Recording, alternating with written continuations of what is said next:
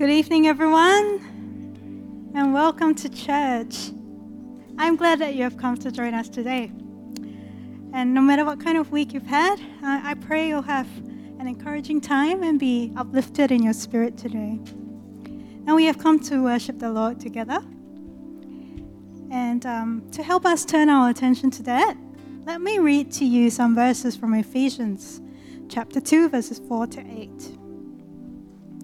Because of his great love for us, God, who is rich in mercy, made us alive with Christ, even when we were dead in transgressions. It is by grace you have been saved. And God raised us up with Christ and seated us with him in the heavenly realms in Christ Jesus, in order that in the coming ages he might show the incomparable riches of his grace, expressed in his kindness to us in Christ Jesus. For it is by grace you have been saved, through faith. And this is not from yourselves, it is the gift of God. What a precious gift of salvation we have. Let's bring this to mind as we sing together. Please stand and join us.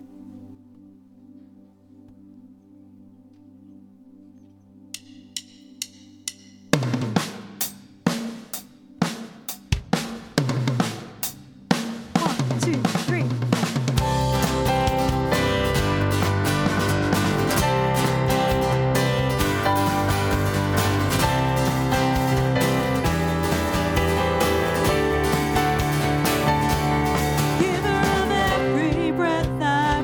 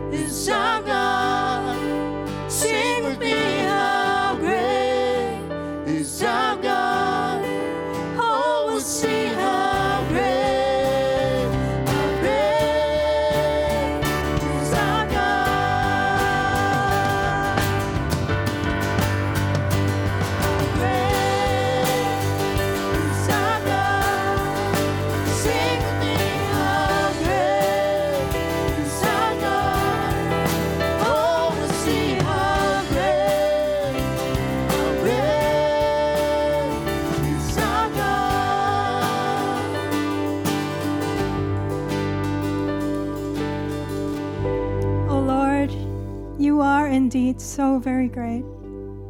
And we could never say that enough. Your holiness causes us to stand in awe of you. And your loving kindness and your mercy draws us to you. Thank you for your wonderful salvation, Lord, for making us alive with Christ, for breaking us free from the power of sin. We lift our eyes to you, Lord.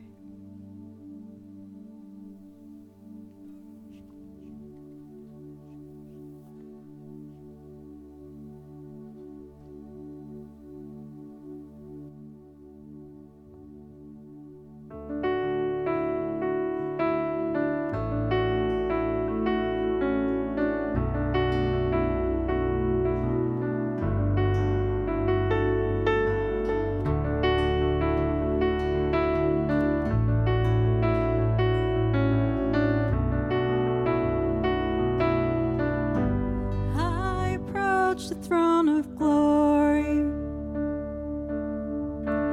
nothing in my hands I bring,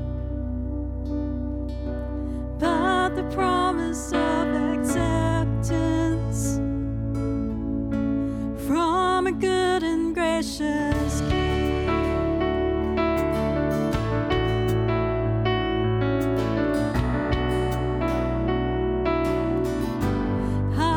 Give to you my burden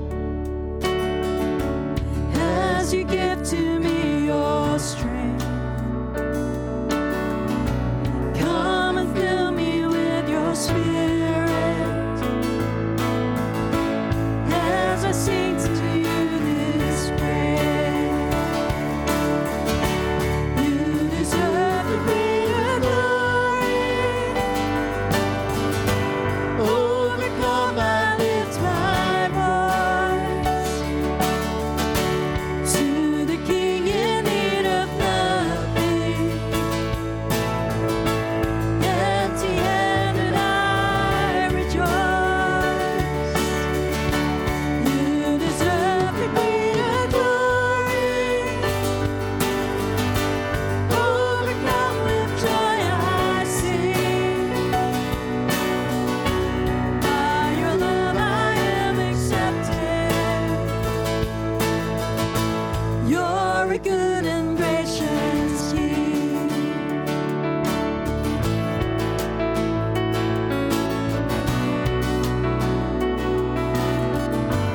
Oh, what grace that you would see me as your child and as your friend, safe, secure in you forever. I pour out my praise again. You deserve the greater glory. Overcome, I lift my voice to the King in need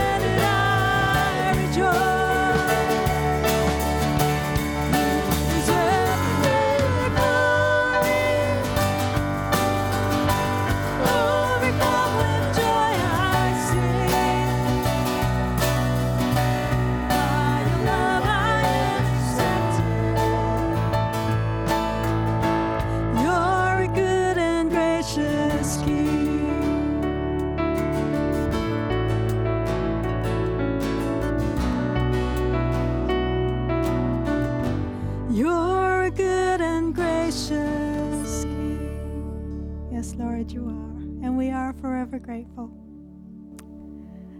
Please continue to be with us, speak to us through your word, renew our minds and refresh us by your Spirit. In Jesus' name we pray. Amen. Please say hi to someone around you and have a seat. Well, good evening, church. It's great to see you today. This is Jack Chalk, and I have the privilege of baptising Jack tonight. And so we're going to hear from him in just a moment, a little bit about his story. But we're going to baptise him. Now, baptism is a visual demonstration. When you become a Christian, you are united to Jesus Christ.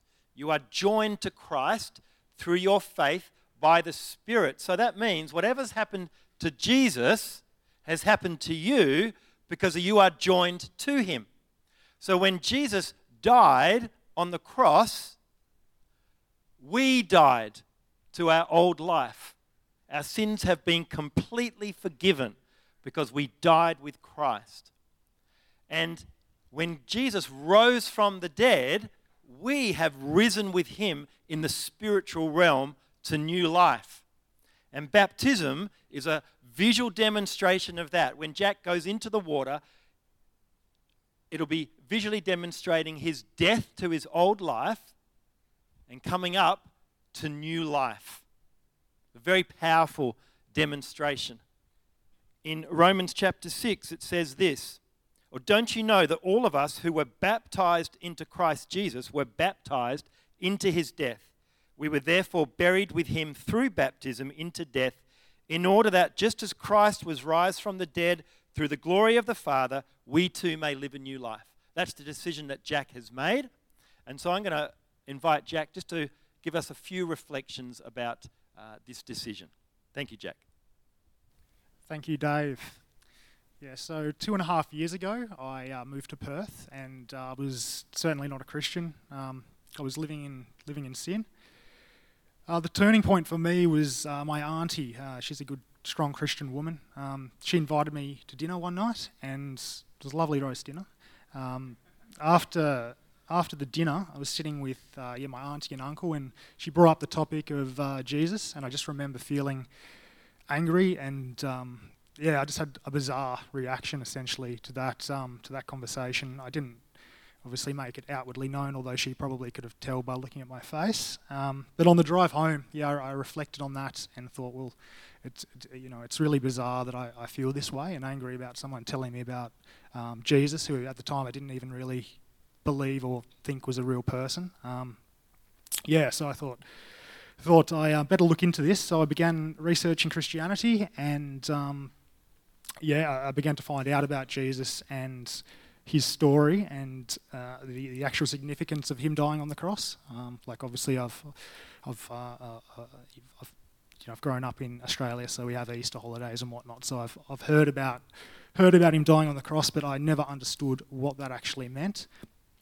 As I was researching this, I soon realised that I was guilty in his eyes, and I had lived a life of sin. And if you had have asked any of my friends, they probably would have told you that I'm not that bad and whatnot. But they would have been measuring me by society's standards, which, as we know, constantly change, and not God's standards, which they remain the same and will do forever.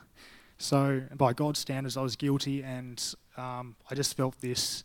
Yeah, I was scared, to be honest. I realised who God was. I think I'd fallen into the trap of making up my own version of God in my head and thought that I'm not that bad and I'll be fine. But I wouldn't have been fine if I had died in that period. So I ended up asking Jesus into my life, and what followed was quite a confusing time for me, if I'm honest.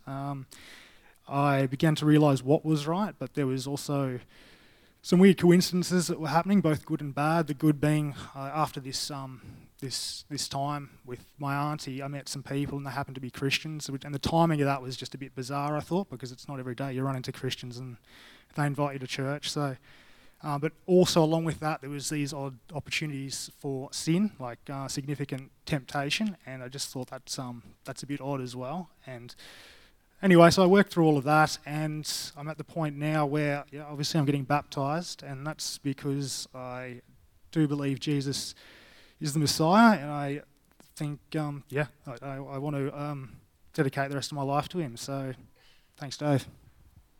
Thank you, Jack.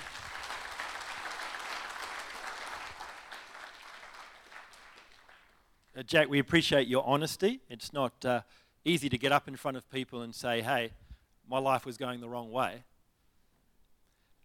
And so God will honour that. And so I'm going to pray for Jack, and then we're going to baptise him. Let's pray. Father, I want to thank you for my brother Jack. I want to thank you that before the creation of the world, his name was written in the book of life, that you chose him. And now you've called him.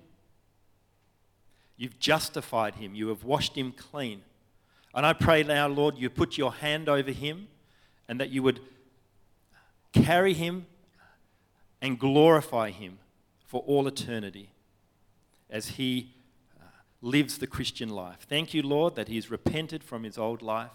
He's living with you now as his king. I pray that you would fill him with your Holy Spirit, that it would give him the desire to want to live for you, the power to be able to live for you. So we commit him to you in the name of Jesus. Amen. Come round.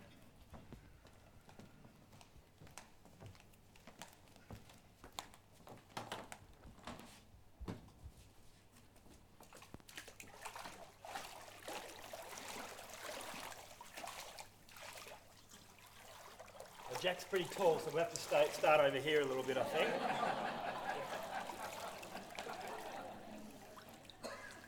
Jack, I baptize you in the name of the Father, and of the Son, and of the Holy Spirit.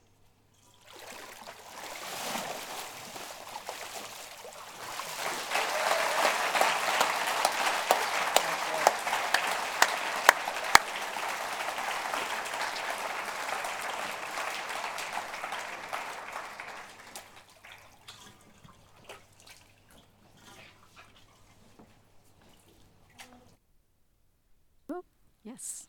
How wonderful was that? Let's keep praying for Jack and support him in his walk with God.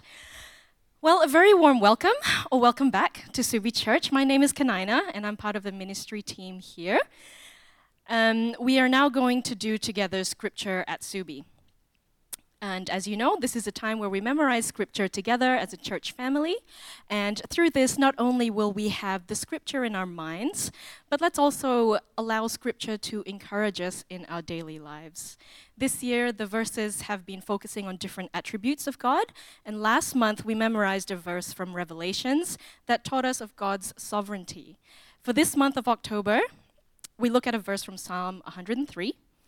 And this is a beautiful psalm that speaks to us of our God who is gracious and compassionate towards his people. And David, who wrote this psalm, he recognizes our sinful human nature, but he also sees that God doesn't actually treat us as we deserve. And because of this, it leads David to praise God, and we can do the same. As we recognize our sinful nature, we can praise God for his grace and compassion towards us. So throughout the month, we encourage you to read through this whole psalm. It's not long. It's only 22 verses, I think, but it's a wonderful psalm to take comfort in. So you'll find this month's scripture cards on your seats, or you can read it off the screen behind me. Shall we say this one together? Psalm 103, verse 8. The Lord is compassionate and gracious, slow to anger, abounding in love. Wonderful. Children, thank you for joining us for Scripture at Subi, and you can now leave to your Subi Kids classes. And if you're new, feel free to register your kids at the reception in the foyer. And just while the kids are heading out, you'll find a Connect card on your seat that looks like this, and feel free to fill that in any time, at any time of the service, or you can scan the QR code into your phone and submit one digitally as well. It's just a way for you to get in touch with us and for us to get to know you and to support you better. Here at Subi Church, the giving of our offering is an important part of our worship to God, and we do so out of what God has done for us in Jesus. And you can do an online giving, or you could drop it in the offering box on the way out of the auditorium. Let's just take a moment to pray for our offering. Our God in heaven, we come before you with joy and thanksgiving in our hearts. As we've read in the Psalms, you are gracious and compassionate. And so we thank you for your gift of grace to us in Christ Jesus. Thank you, Lord, for the many ways Subi Church is able to share the gospel of Jesus in our community and throughout the world. We thank you for your blessings upon us that allow us to participate in gospel work. As we give, we ask for your blessings upon the various ministries that run in our church, and may they be a blessing to those in need and those in need of Jesus. Amen.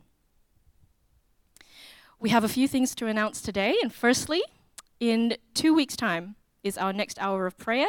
That's happening on a Wednesday, 18th of October. It starts at 7 out in the church cafe. And there's always so much to pray about, and it's encouraging to do so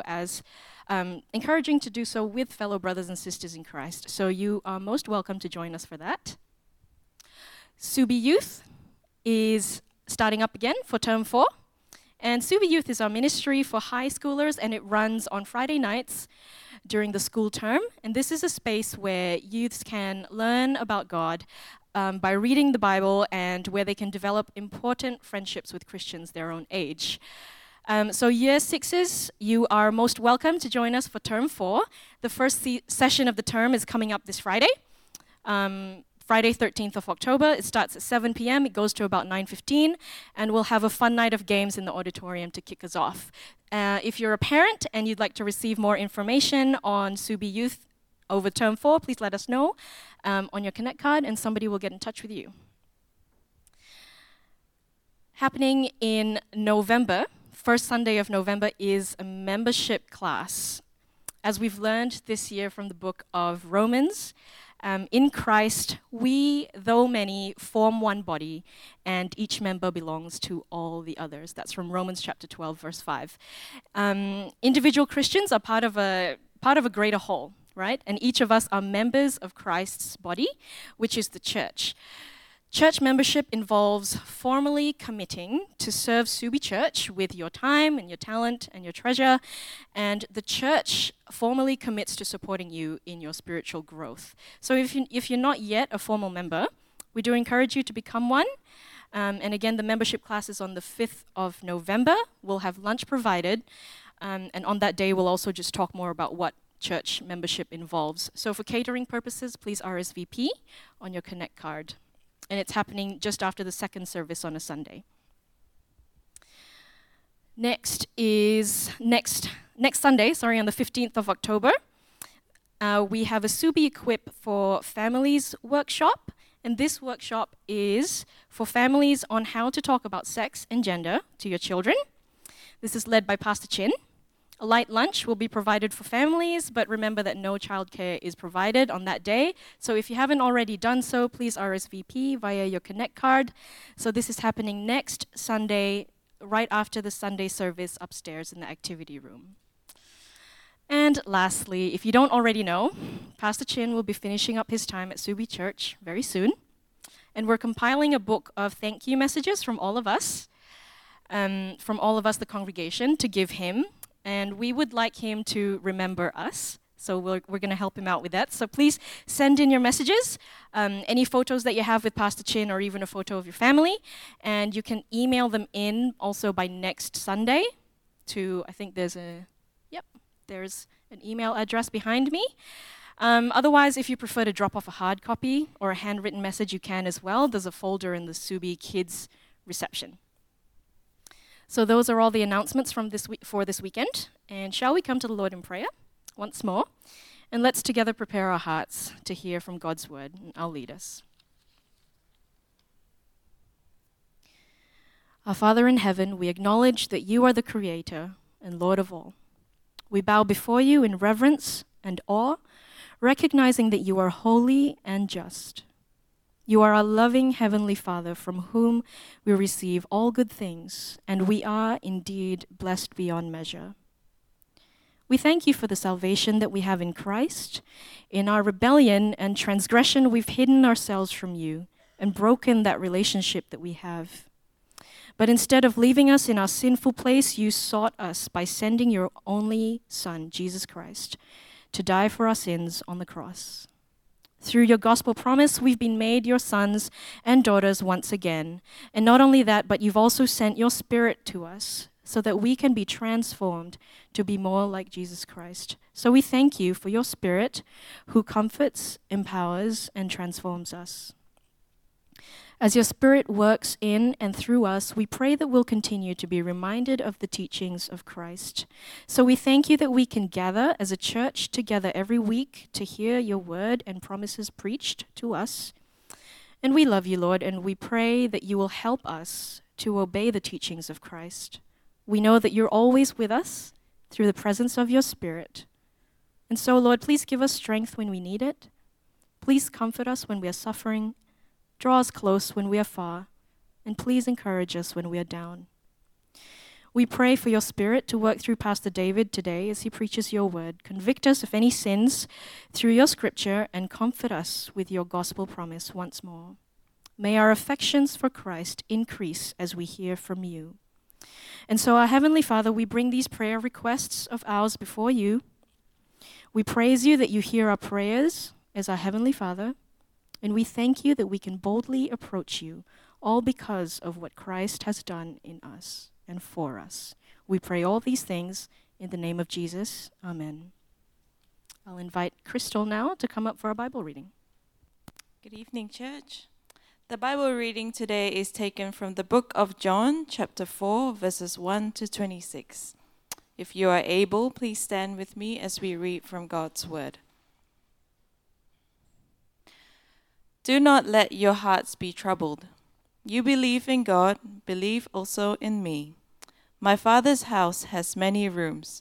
If that were not so, would I have told you that I'm going there to prepare a place for you? And if I go and prepare a place for you, I will come back and take you to be with me, that you also may be where I am. You know the way to the place where I am going. Thomas said to him, Lord, we don't know where you are going, so how can we know the way? Jesus answered, I am the way and the truth and the life. No one comes to the Father except through me. If you really know me, you will know my Father as well. From now on, you do know him and have seen him. Philip said, Lord, show us the Father, and that will be enough for us. Jesus answered, Don't you know me, Philip, even after I have been among you such a long time? Anyone who has seen me has seen the Father. How can you say, show us the Father? Don't you believe that I am in the Father, and the Father is in me? The words I say to you, I do not speak on my own authority. Rather, it is the Father living in me who is doing his work.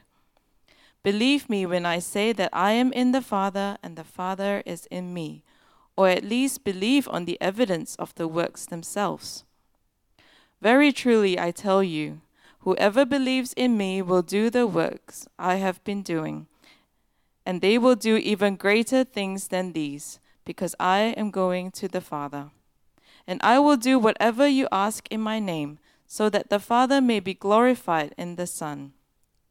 You may ask me for anything in my name, and I will do it. If you love me, keep my commands, and I will ask the Father, and he will give you another advocate to help you and be with you forever, the Spirit of truth. The world cannot accept him, because it neither sees him nor knows him. But you know him, for he lives with you and will be in you. I will not leave you as orphans, I will come to you. Before long, the world will not see me anymore, but you will see me. Because I live, you also will live. On that day, you will realize that I am in my Father, and you are in me, and I am in you.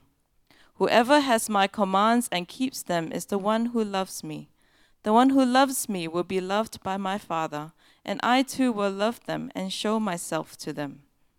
Then Judas, not Judas Iscariot, said, "But Lord, why do you intend to show yourself to us and not to the world?" Jesus replied, "Anyone who loves me will obey my teaching. My Father will love them, and we will come to them and make our home with them. Anyone who does not love me will not obey my teaching. These words you hear are not my own. They belong to the Father who sent me. All this I have spoken while still with you. But the Advocate, the Holy Spirit, whom the Father will send in my name, will teach you all things and will remind you of everything I have said to you." You may take a seat.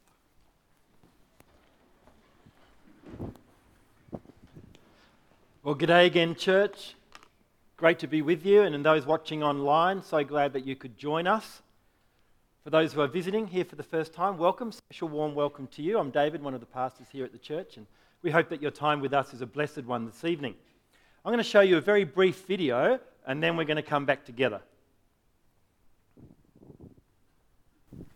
Well, I don't think there's anyone out there who doesn't want to feel more connected, more present, and more alive this year.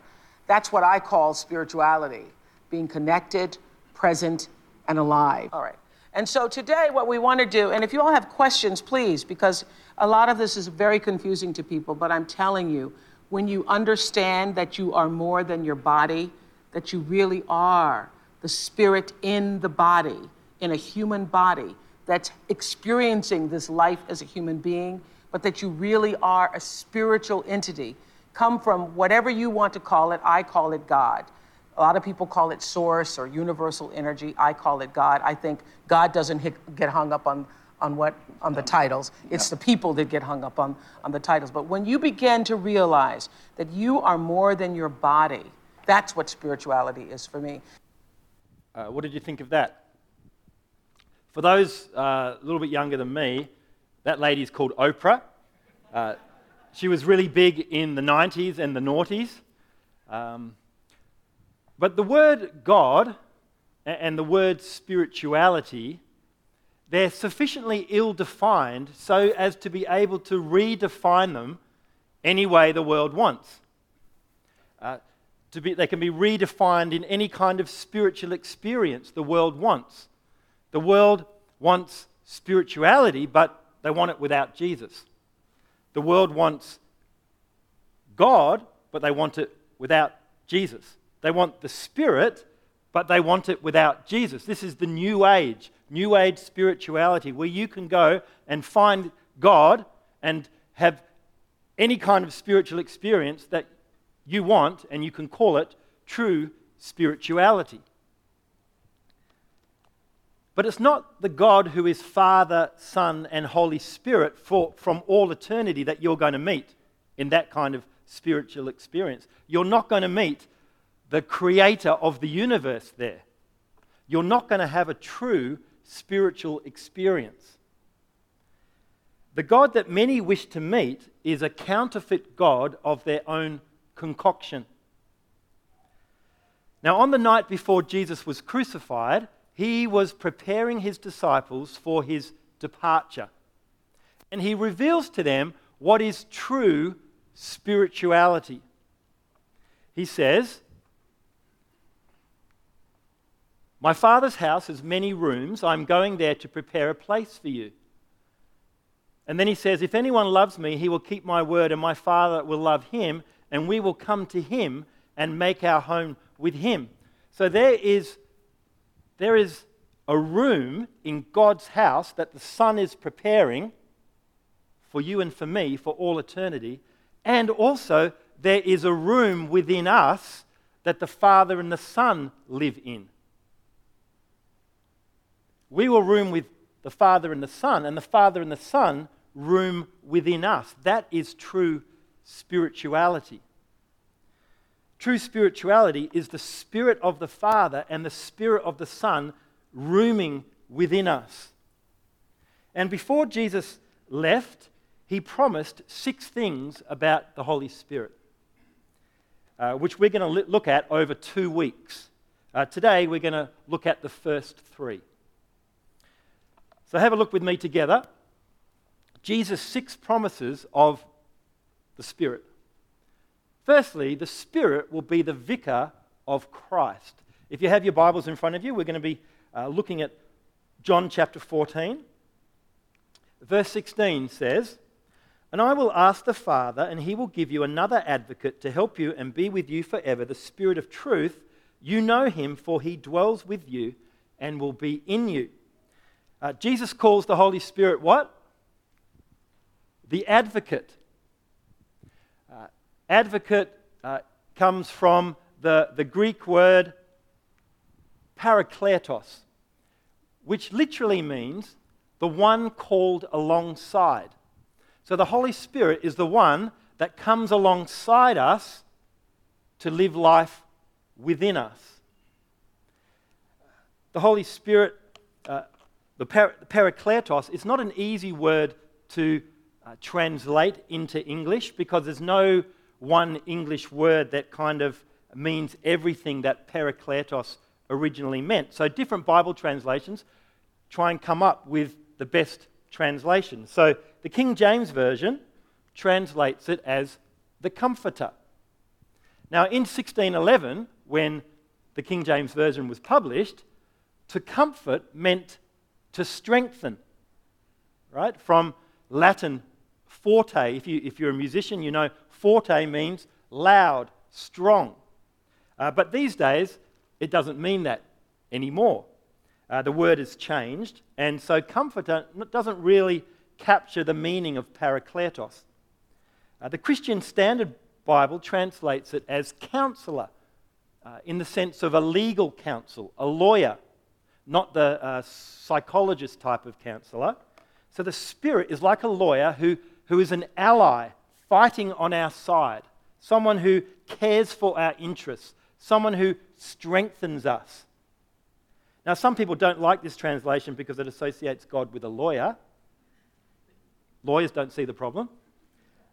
The NIV translates it as advocate, which again is legal terminology, but doesn't have the confusion of being associated with personal counselling.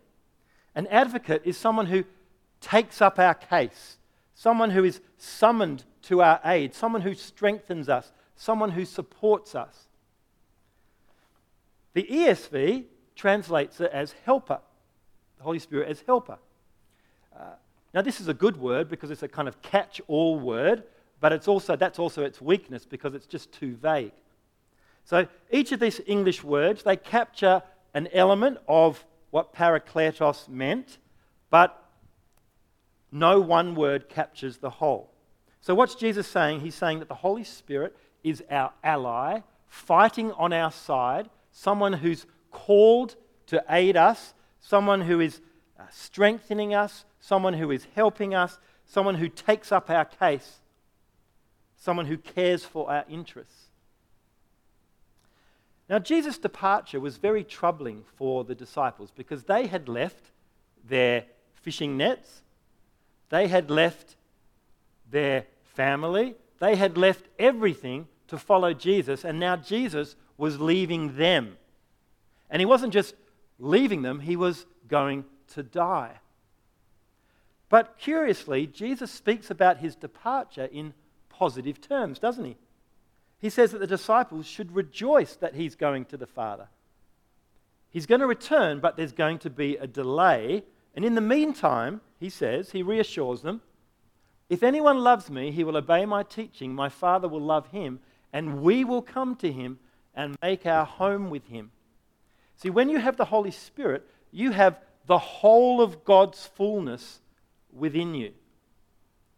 When you have the Holy Spirit, you have the Father and the Son rooming within you. For the Spirit is the Spirit of the Father and the Spirit of the Son. It's the person who has the Holy Spirit dwelling within them that is truly spiritual. And who's this possible for? Only for those who love Jesus and obey his commands. It's not just for any God of your choosing, but it's Jesus. There is no room for us in God's house if we don't have room for Jesus in our hearts. And the indwelling of Jesus is not just a private mystical trip, right? Obeying Jesus is a moral, obedient, obeying God's commandments spirituality. Because there's a profound difference between New Age spirituality and Christian spirituality, right? New Age spirituality is the journey inwards, further and further into myself, until I finally see myself as the God that I was all along. But the indwelling of the Holy Spirit leads us outwards, outwards to obey Christ, outwards to love one another. And notice that the Holy Spirit is called what? Another advocate. Because who is the advocate that's already with them? Jesus. He's already the advocate. He's already fighting on the disciples' side. He's already caring for their interests. He's already strengthening them. But he's going away, and so God is going to give them another advocate to be with them in this delay period until Jesus returns. The Holy Spirit is the substitute for Jesus in this delay period. He is the vicar of Christ. Vicar means substitute. The Pope is blasphemously called the vicar of Christ by some Roman Catholics, as if he is the substitute for Christ. No. The Holy Spirit is the substitute for Christ, and he will never leave us. John says, "But very truly I tell you, it's for your good that I'm going away. Unless I go away, the counselor will not come to you, but if I go, I will send him to you." So it was to their advantage that Jesus goes away, because then the Spirit will come. Now just think how absurd that would sound to the disciples. It's better for you if I go away. Because they've been walking around with God in the flesh, the miracle worker, right? It was out of this world to have Jesus beside them. But then Jesus says, the Holy Spirit inside you is better than me beside you.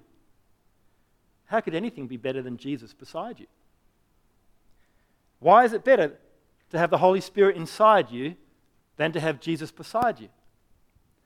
Because what Jesus accomplishes, the Holy Spirit applies to our lives. Jesus accomplishes salvation. He accomplishes freedom from sin on the cross and his resurrection. The Holy Spirit applies that freedom to our lives. The Holy Spirit washes us clean from the inside out. The Holy Spirit changes our desires so we want to do what God wants us to do. The Holy Spirit does inside us what Jesus can't do inside us. The Holy Spirit can't do beside us. The Holy Spirit does an internal work. Jesus' second promise. The Spirit will be the teacher. Have a look with me in chapter 14, verse 26. But the Helper, the Holy Spirit, will teach you all things and bring to your remembrance all that I have said to you. Now, Jesus' teaching ministry was coming to an end, but the disciples will not be left without a teacher, for the Holy Spirit's going to take on that role. He's going to teach them all the things they need for Christian faith and conduct, and he's going to bring to their remembrance everything that Jesus said. Now, this was critically important because the disciples often did not grasp what Jesus was teaching them, did they? And they didn't grasp the significance of the events going on around them. Because what Jesus was saying and doing was so extraordinary, it was so far beyond expectation that it defied normal comprehension. You know, when Jesus said to the Jewish leaders, destroy this temple and in 3 days I will rebuild it, well, the disciples didn't understand what he meant any more than his opponents did. When Jesus entered Jerusalem on a donkey, his disciples didn't understand that the scriptures predicted that this had to happen. But after Jesus' death, resurrection, glorification, the Holy Spirit is poured out on the disciples and they understand the scriptures. And they then understand the words and the events of Jesus, and they're able to put the two together and make sense of it all. Now, I hear people say things like this. Jesus never wrote anything himself, and the verbal accounts of Jesus were written down years after the events. So like Chinese whispers, there must have been errors in the accounts of the gospel writers. Have you heard things like that? Well, perhaps there would have been if the formation of Scripture was merely a human endeavour, but the whole process was superintended by the Holy Spirit. The Holy Spirit was sent to enable the disciples to accurately transmit the words of Jesus to those who never had the privilege of hearing him firsthand. So this is how it works. First, the Holy Spirit reveals God's thoughts, Jesus' words, to the apostles. That's called revelation. The apostles then wrote down the words of God in the Scriptures, those documents that became the Scriptures. That is inspiration. And then when you and I read the Bible, the Holy Spirit opens our eyes to the truth of God's Word. That is illumination. The Holy Spirit is responsible for all those three processes: revelation, inspiration, illumination. He is the teacher. And every generation of believers since the apostles possess authentic knowledge of Jesus because of the work of the Holy Spirit. He says, Jesus goes on, he says, "He will guide you into all the truth, for he will not speak on his own authority." Just as the Son, Jesus, didn't speak on his own authority, he only spoke the words that the Father gave him, so the Holy Spirit only speaks the word that the Father and the Son give him. The Holy Spirit is like Christ's ambassador. An ambassador represents the one who sent them, right? The words that they speak are the words that they've been given to speak by the one that sent them. They don't speak on their own authority. And the Holy Spirit is like that. He does not speak on his own authority. He speaks the truth from the Father and the Son. A message that's perfectly aligned with Jesus. Let me give you an extreme example. I remember a few years ago, I was at church, a different church, and there was a guy, and he said to his wife, "Well, the Holy Spirit told me that I'm to leave you and to marry another woman." Well, we know that's not the Holy Spirit, don't we? Doesn't matter what kind of spiritual experience he had, doesn't matter how convinced he is that it was the Holy Spirit talking to him, we know that is not the Holy Spirit talking to him. Because the Spirit only speaks what he hears from the Father and the Son. The Spirit does not speak on his own authority. His message perfectly aligns with the message of Christ. And Christ does not say, "Leave your wife and marry another." Finally, Jesus' third promise, the Spirit will glorify Christ. Have a look with me in John chapter 16, verse 12. John chapter 16, verse 12. "I have much more to say to you, more than you can now bear. But when he, the Spirit of truth, comes, he will guide you into all truth. He will not speak on his own, he will speak only what he hears, and he will tell you what is yet to come. He will bring glory to me by taking from what is mine and making it known to you. All that belongs to the Father is mine. That is why I said the Spirit will take from what is mine and make it known to you." The words, "he will bring glory to me," summarize the entire mission of the Holy Spirit. The Holy Spirit is the ultimate other person-centered person. The Holy Spirit is not interested in himself. The Holy Spirit is interested in Jesus. The deepest desire of the Holy Spirit is to fade into the background. The Holy Spirit is self-effacing. His greatest desire is that Jesus is glorified. His greatest yearning is that Jesus is heard about, Jesus is known and loved, and if Jesus is known and loved, then the Father will be known and loved. The Holy Spirit ensures that Jesus is heard, that Jesus is responded to. The role of the Holy Spirit is to push people into deeper and deeper communion with Jesus, to equip people to serve Jesus, to change people into the likeness of Jesus.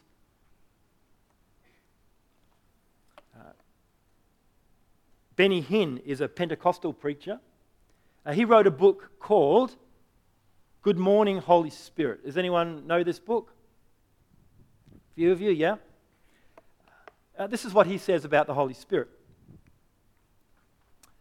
Like a child with my hands raised, I asked, "Can I meet with you? Can I really know you?" Early the next morning, I was wide awake and I couldn't wait to talk to my newfound friend. Here were the first words to come out of my mouth. "Good morning, Holy Spirit." The second I said, "Good morning, Holy Spirit," I knew he was present with me in the room. The Holy Spirit became real. He became my friend. If you are ready to begin a personal relationship with the Holy Spirit that surpasses everything you dreamed possible, read on. Benny Hinn's book was very popular with Australian Christians. It was a bestseller at Koorong Bookshop. What are we to make of it? Are we to relate to the Holy Spirit in the way that he suggests?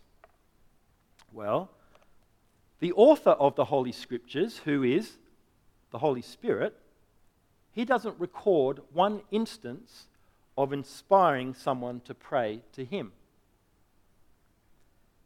The Bible never directs anyone to say, "Good morning, Holy Spirit," because he wants people to pray to the Father through the Son.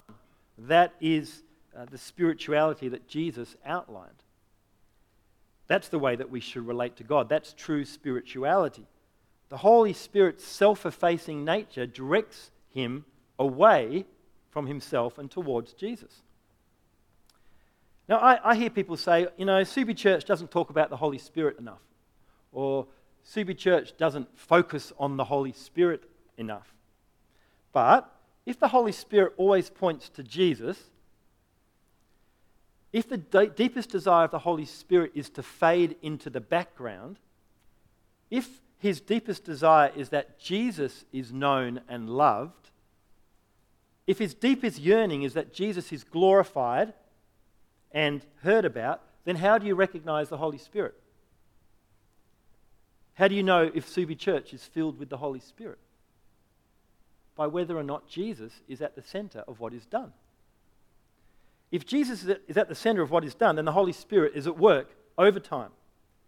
Right, this is illustrated in the first sermon, the first Christian sermon ever. Apostle Peter at Pentecost. You've got the spectacular coming of the Holy Spirit. A violent wind comes. You've got tongues of fire on the apostles' heads. What does Peter speak about? Does he speak about his experience of the Spirit? Does he focus on the miraculous things that are happening? No. He then bears witness about Jesus' death and resurrection, doesn't he? And he calls on people to repent. How can you tell when the Spirit is active and alive and present? Well, you don't look at how spectacular things are, because even demons can do spectacular things. You don't look at whether miraculous healings are happening or not, because even demons can do miraculous healings. You don't look for how many times the Holy Spirit is spoken about, because he's self-effacing. They're not the litmus test. No, instead you look for Jesus. For when Jesus is glorified, when Jesus is spoken about, the Holy Spirit is present and active. And what's the flip side of that? What's the flip side of that? Well, it's easy to tell when the Holy Spirit is not present, when he's not in control, isn't it? The Holy Spirit is not in control when Jesus is not heard about. If Jesus is not the center of things, then the Holy Spirit is not the controlling spirit that is present. Doesn't matter how many times you speak about the Spirit, right? A church can talk about the Holy Spirit all the time, but unless Jesus is being glorified, then unless Jesus is at the center, then that church is not filled with the Spirit. If Jesus is at the center, then the Holy Spirit is guaranteed to be present, because it's the Holy Spirit that causes people to talk about Jesus. Now, I want the miraculous at our church. I want to see the spectacular works of God in our church. We just saw a spectacular work of God tonight.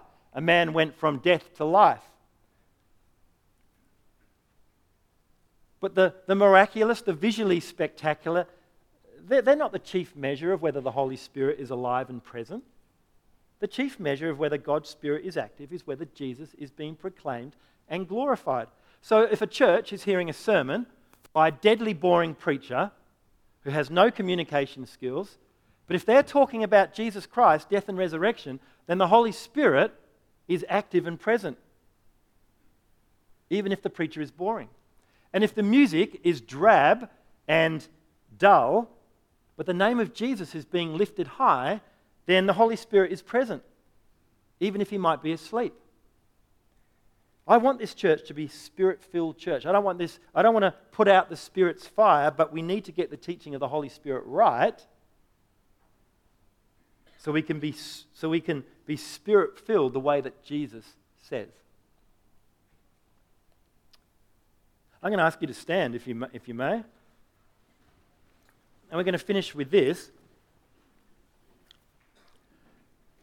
Jesus says this, "If you then, though you are evil, know how to give good gifts to your children, how much more will your Father in heaven give the Holy Spirit to those who ask him?"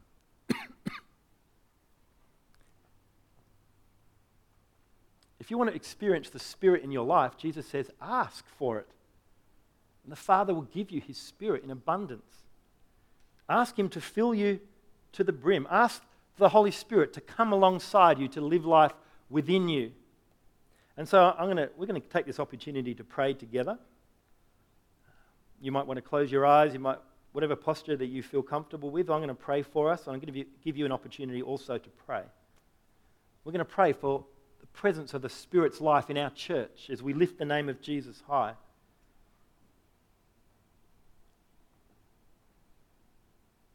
Ask and he will be given to you. Seek and you will find. Knock and the door will be open. Jesus is speaking there about the Holy Spirit. So Father, we just come before you. Lord, we do want the Spirit to work mightily in our lives. I ask, Lord, that you would pour your Spirit on each person here. You would fill them with your Spirit, Lord, that you would do your work inside each of their hearts. Father, I pray that you would give them the desire to serve and live for you. You would change their desires from the inside out. I pray, Lord, that you would give them the power to do your will. I pray, Lord, that you would teach them. You would illuminate their eyes, illuminate their hearts to your truth.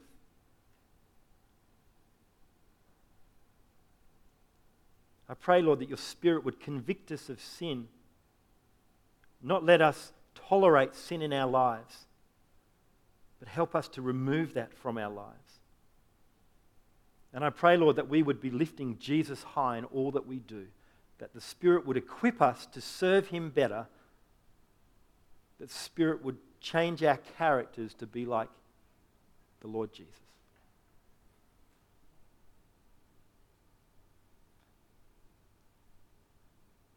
Father, fill us with your Spirit. We want CB Church to be a Spirit-filled church, and we ask this in the name of Jesus. Amen. Amen. Please be seated.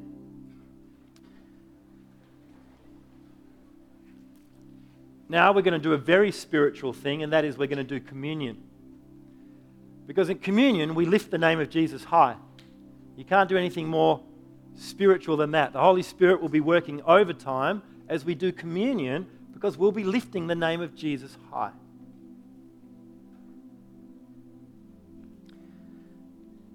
I might just give you a moment to yourselves. Why don't you just have a moment to yourselves?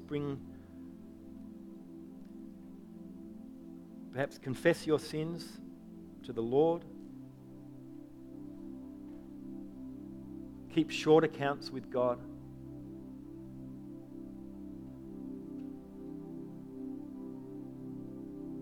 Spirit is the one that will bring that to your mind, bring that to your heart.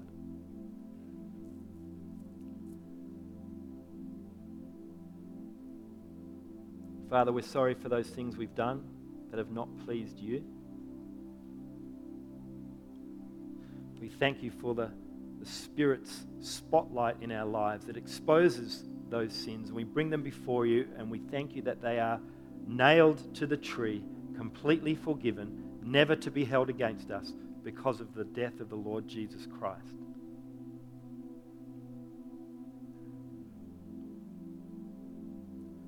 Those who are feeling guilty, Lord, I pray that you would remove their guilt. You would remove their shame. They would know that Jesus has dealt with it all.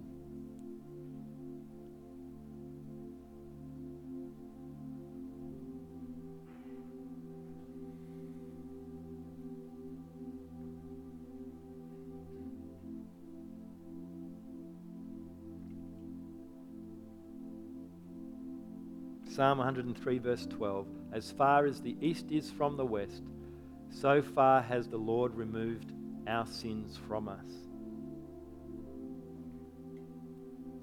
Amen.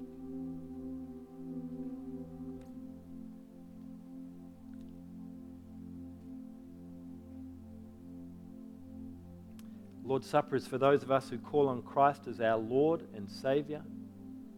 Please come and take. I'll ask the front few rows to stand. Come and take the bread and the cup. Hold on to them. Spend a few moments with the Lord when you get back to your seat, and we'll take them together in a few moments. If you haven't yet given your life to Christ, then feel free to remain seated. We ask you to remain seated. But if you would like to know more about what it means to be a Christian, then please come and see me afterwards. I'd love to speak to you.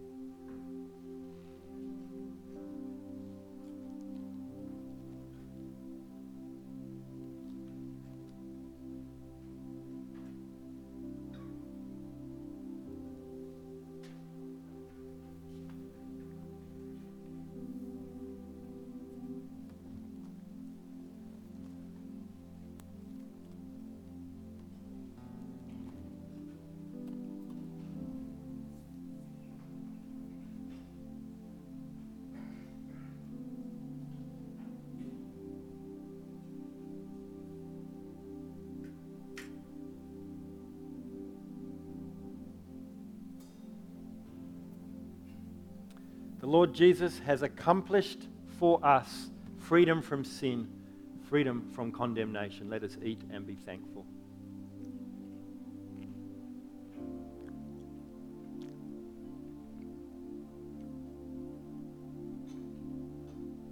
The Holy Spirit applies Jesus' accomplishment to our hearts. Let us drink and be thankful.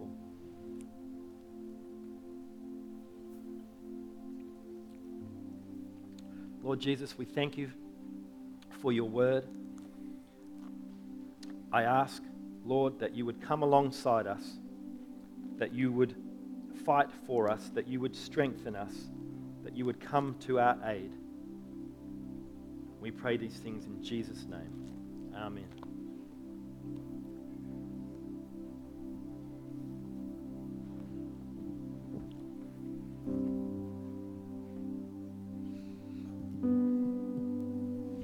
we have a perfect song to sing in response to what we've heard this evening. Might be a bit slower than what you're used to, but let's just chew on the truths of what we're singing as we sing them together. Please stand.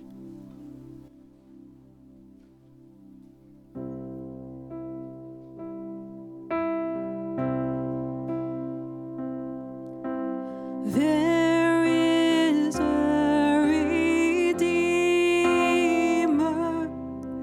Jesus, God's own Son, precious Lamb of God, Messiah, Holy One.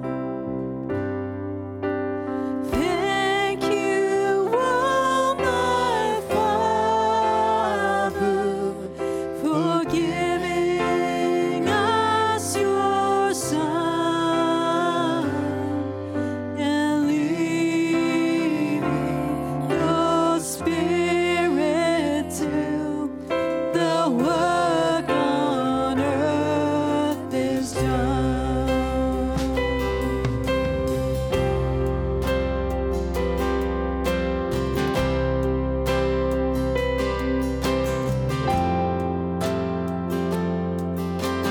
Jesus, my Redeemer,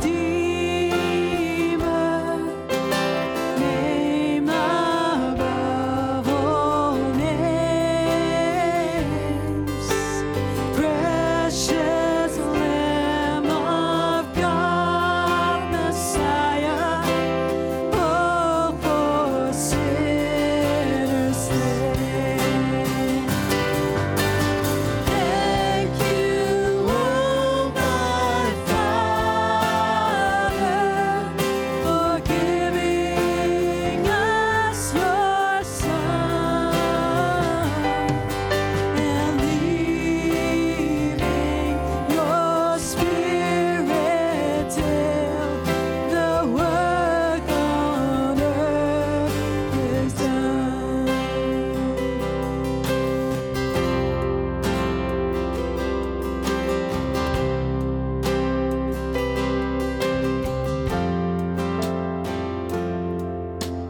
When I stand in glory, I will see His face. There I'll serve my King forever in that holy Thank you, oh my Father, for giving us your Son and leaving your Spirit till the work on earth is done. Thank you, oh my Father, for giving us your Son and leaving your Spirit till the work on earth is done.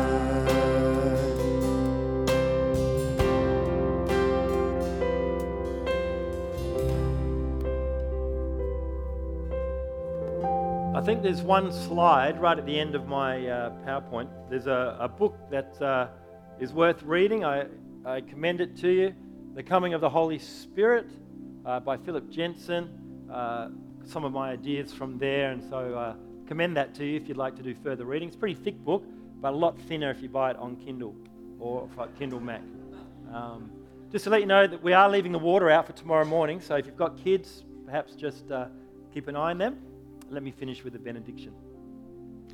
Father, I pray for each precious person here this evening that you would empower them this week with another advocate, that advocate that you have left by our side to live within us this week. Empower us to do your work, and we pray it in Jesus' name. Amen.